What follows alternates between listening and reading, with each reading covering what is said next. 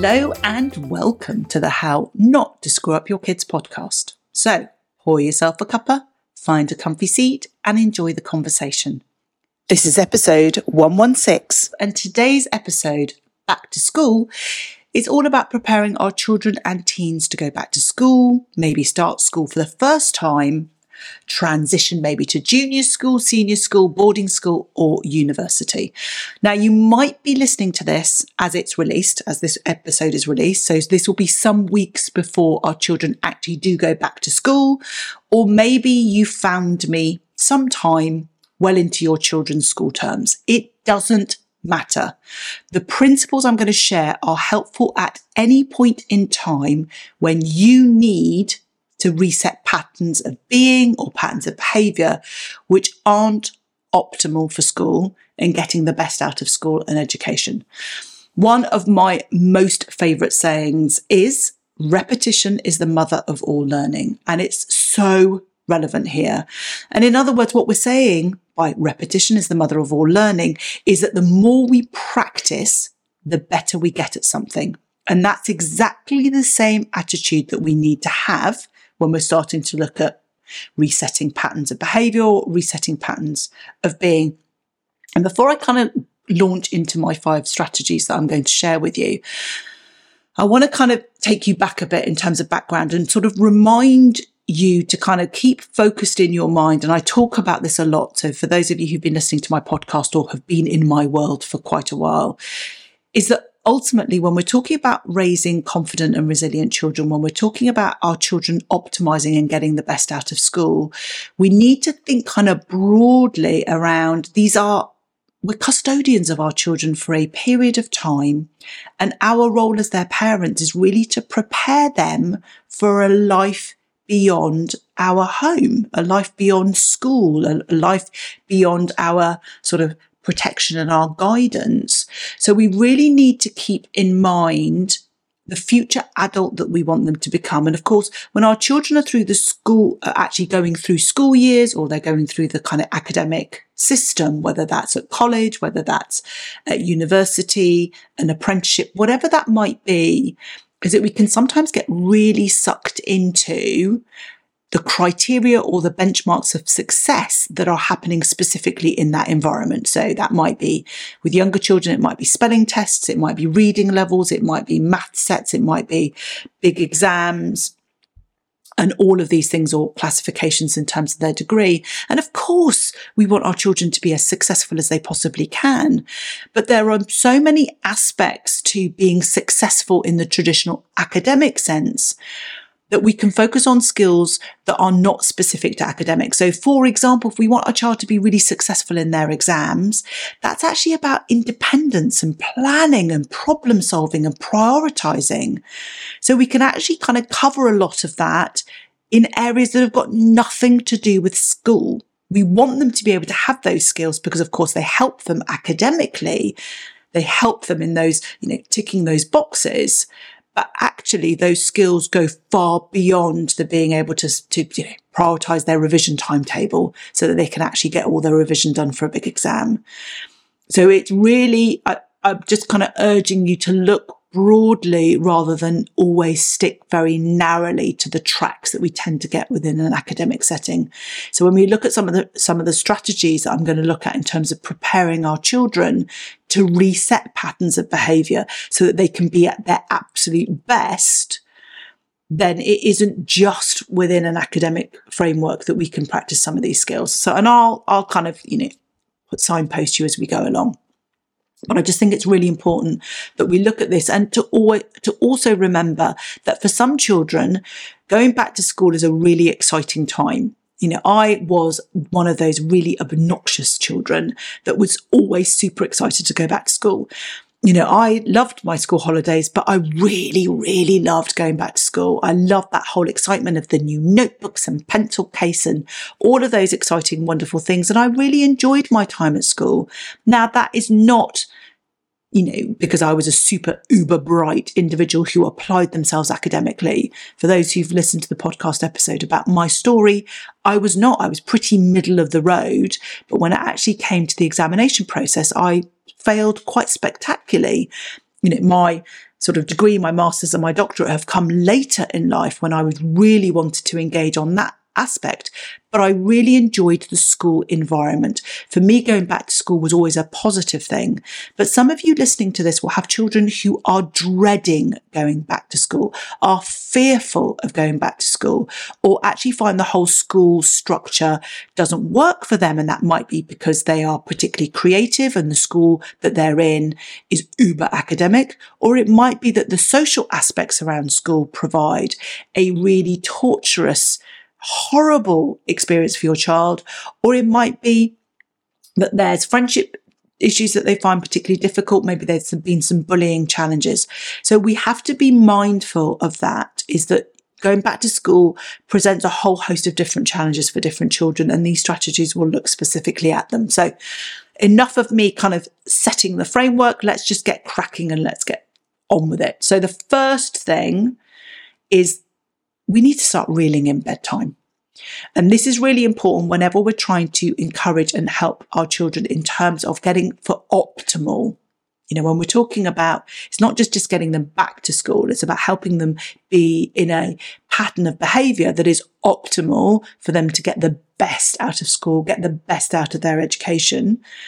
So quite often what happens in the holidays is that bedtime becomes quite loose in terms of timings. We're much more relaxed. We know that our children don't necessarily need to get up. And certainly when we've got teens, we can find that their bedtime just creeps later and later and later to the early hours, maybe even the middle of the early hours. And so they're then waking up much, much later. So we have to start looking at how can we begin to reel bedtime, so that what we don't do is, our children are going to go to bed uber late, 9, 10, 11 o'clock, maybe 3, 4 o'clock in the morning. And then suddenly overnight, they're then having to wake up very, very early. And that'll be different for different families. That'll be different for different ages. But what we should be looking at doing sooner rather than later is beginning to sort of inch back the time that our children go to sleep and our teens go to sleep, little bit by little bit, so they don't have a huge culture shock about that. Now, part of that is obviously the physical time they go to bed, but part of it is also the process of bedtime, that process of how do we look at sort of decompressing, relaxing, creating an environment of calm. So it's not just reeling back. If you've got a child who's going to bed at 9 o'clock, for example, maybe you've got a 7 or 8 year old that is currently going to bed at 9, and you're thinking, they really should be going to bed more like 8. Or maybe even 7:30. So part of it is about reeling in the actual physical time, but part of it is what's that process of that downtime, that decompression time? Are we beginning to create what looks like a good bedtime routine so that the final number when they go to bed is then being reeled back in, but actually we're beginning to create that little bit of pattern of calm. So part of the things is, are we looking at when digital devices then go and stop and get put away so that there's a bit of decompression time, maybe an hour is optimal. So if you've got a child that's going to bed at 9, but at the moment they down tools with their tech at 8:45, then one of the things that we need to be looking at is actually how can we get them to down tech half an hour earlier now, and then 45 minutes earlier, so that when we look at the hour, it doesn't become this huge shock that it looks like we're kind of severing their arm immediately. So start looking at reeling in the actual bedtime, but that process of what that bedtime starts looking like. And I would suggest you start looking, I think it's much better for everybody if we start reeling it in little by little rather than having this big cut off and change. So start looking at that. That would be my number one thing that we should be looking at in terms of preparing them optimally for returning. The second one is beginning to create some structure.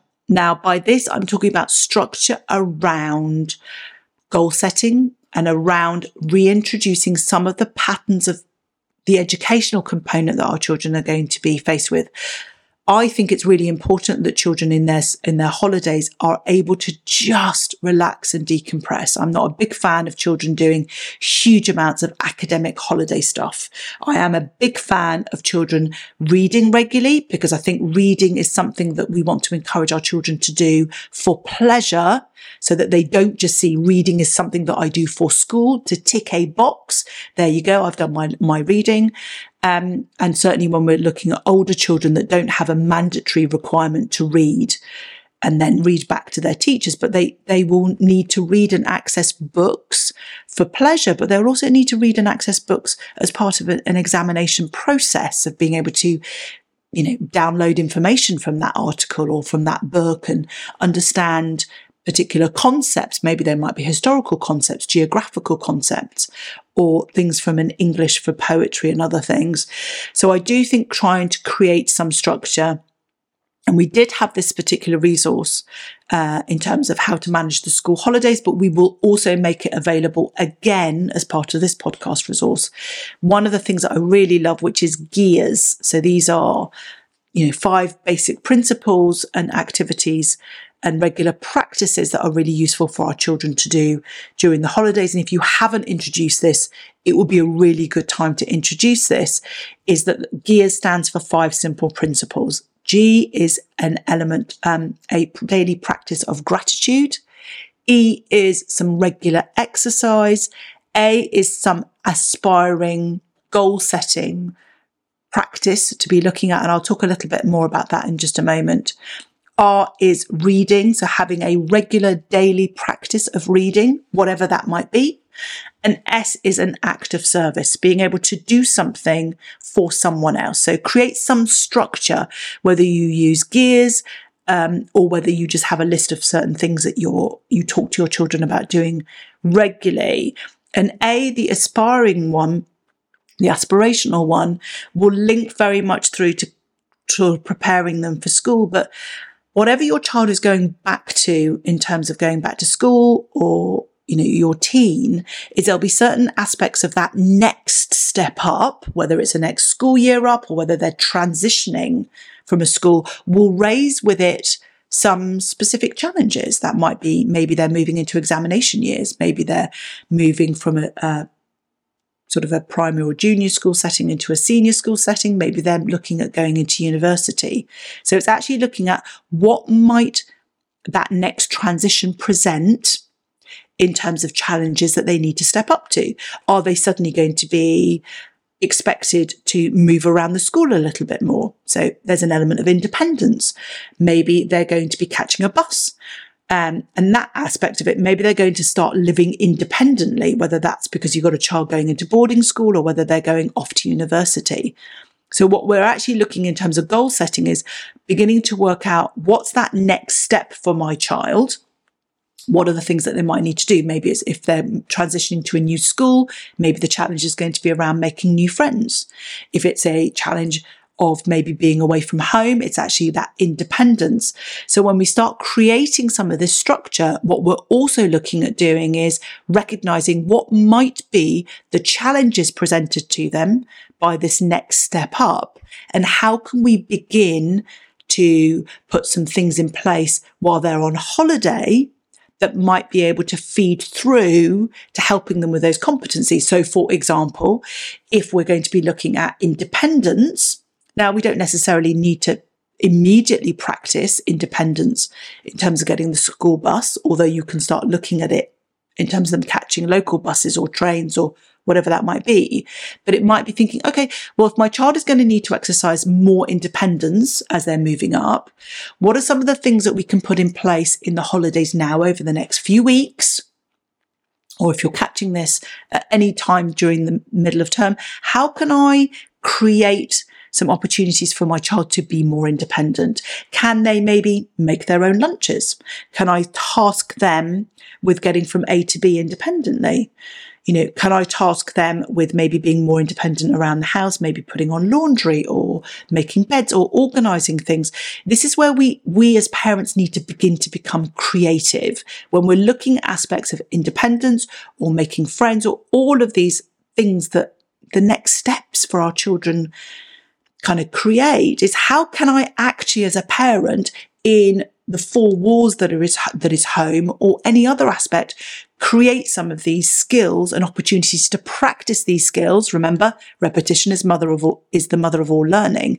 How can I create that without needing them to necessarily needing to wait until they're in that school environment in order for them to practice? Let's think beyond that.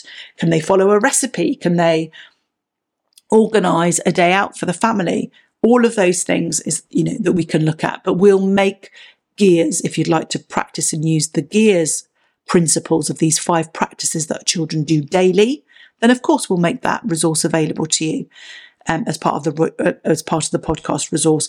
So what we're really looking at doing is creating some structure, and that structure will vary depending on the next level, the next stage that our children are going to be entering into, and just being creative and thinking about how can I begin to help my child practice some of these skills in that home environment. So the first thing is about reeling in bedtime and the bedtime routine. The second is about creating some structure.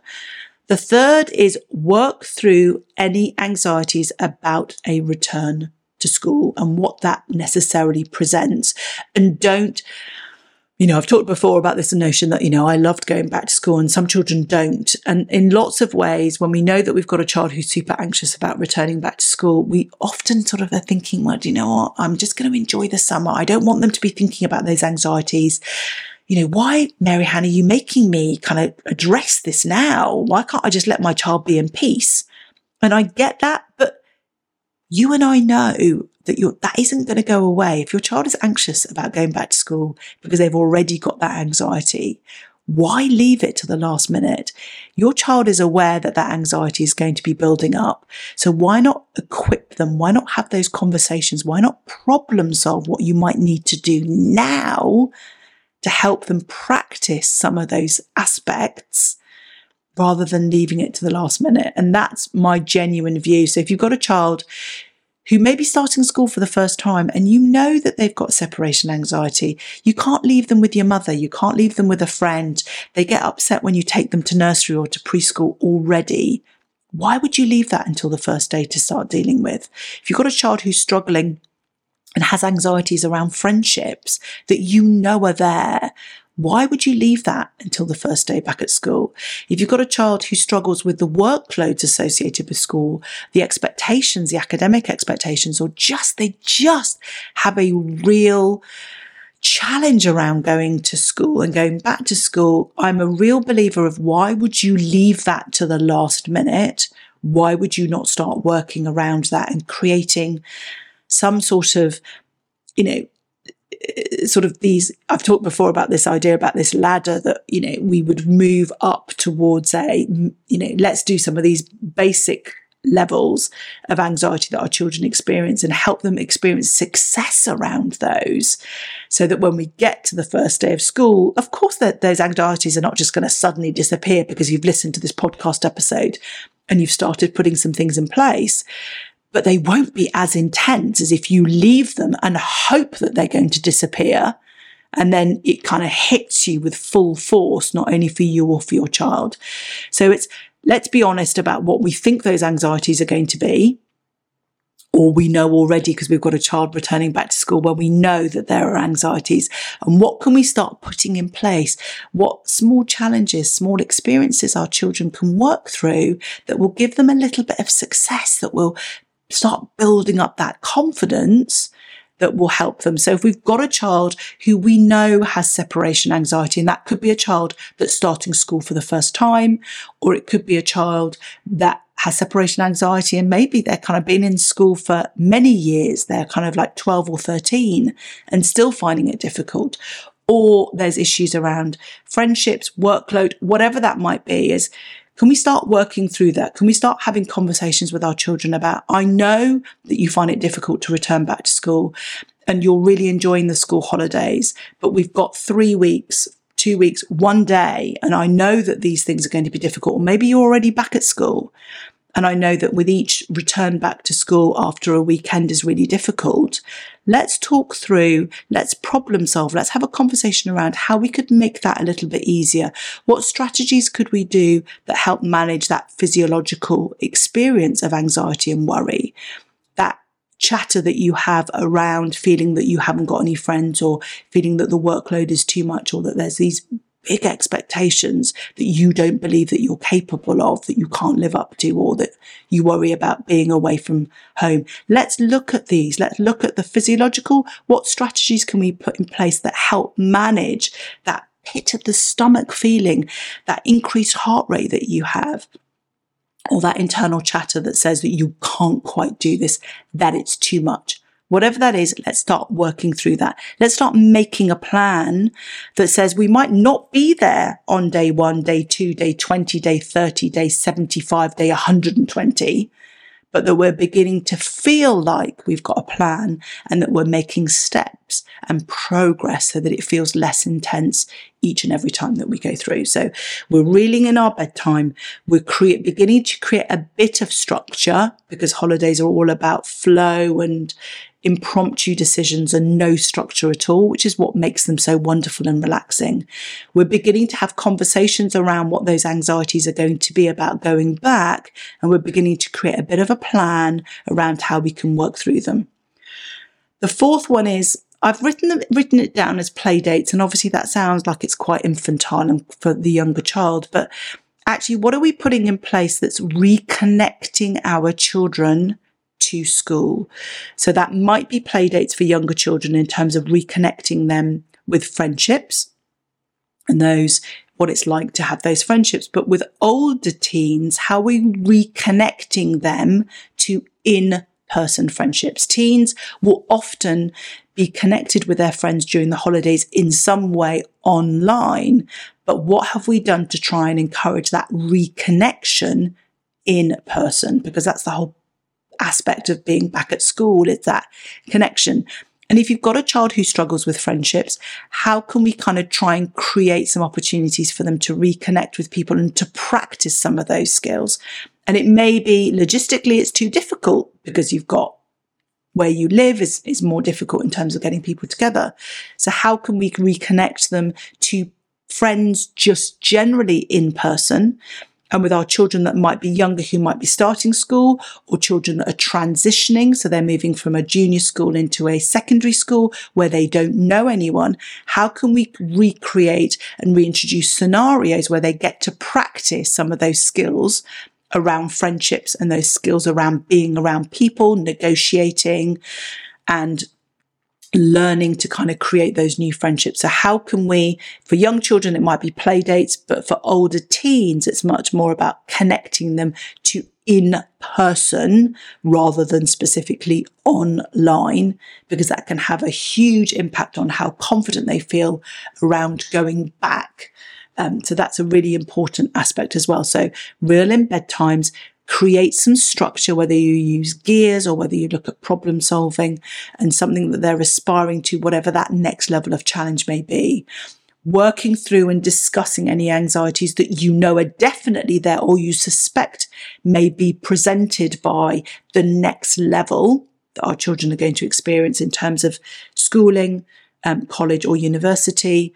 Let's start looking at those in-person connections, whether those are play dates for younger children or whether that's in-person reconnections for our teens. And if our teens are transitioning to a new school or maybe a new university, are there people that they can connect to that are going to be as part of that year group or not? And if not, just reconnecting them to scenarios where they kind of get to practice those skills about making friends with people that they don't necessarily know. So that might be your wider friendship group as adults and reconnecting to your friends' children that they may not have met before, or it might be, reconnecting through specific society groups or clubs and things like that.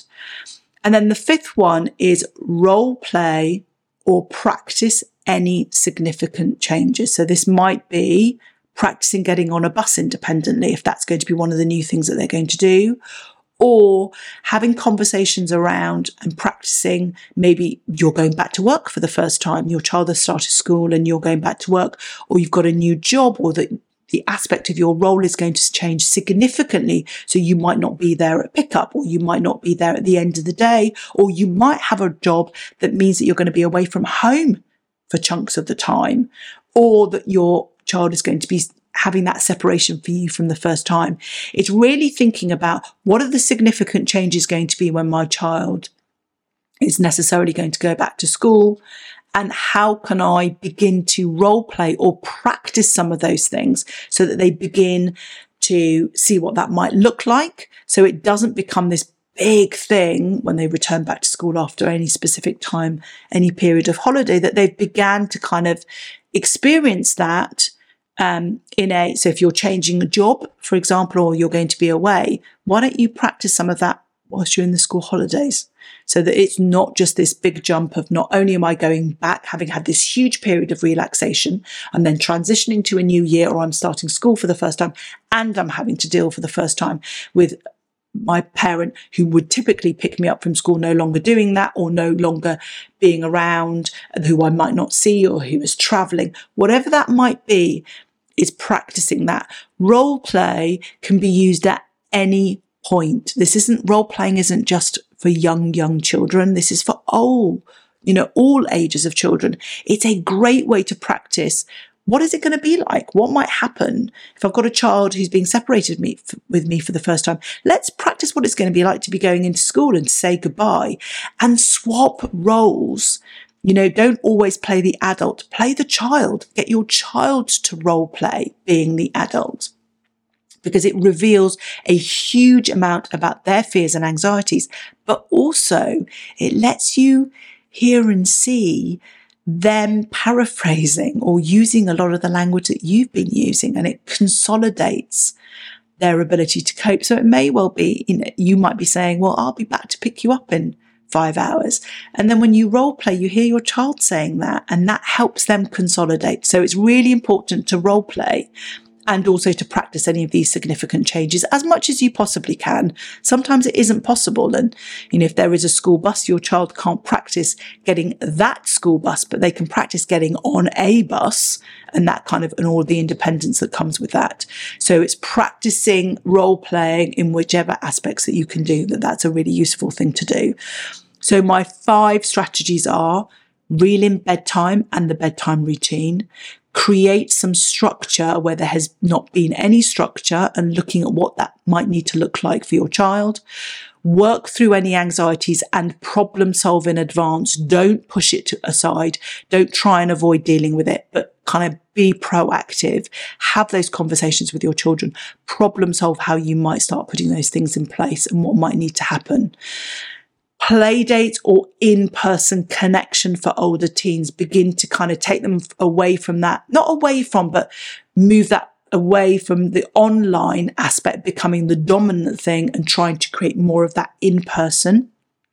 And the 5th one is about role playing, and practice any of those significant changes that are going to happen around that restart. Now, my give this week is going to be my usual, these top 5 strategies in a checklist with space to reflect underneath, but we will also share the gears strategy with you. And the idea is that you can use these as a reminder, but you can also use it practically. So implementing gears now. So head over to my free resource library, drmaryhan.com/library, where you'll find the link to download not only this week's resource, but all of the resources across all my other podcasts. All you need to do is pop in your email address and you'll get instant access.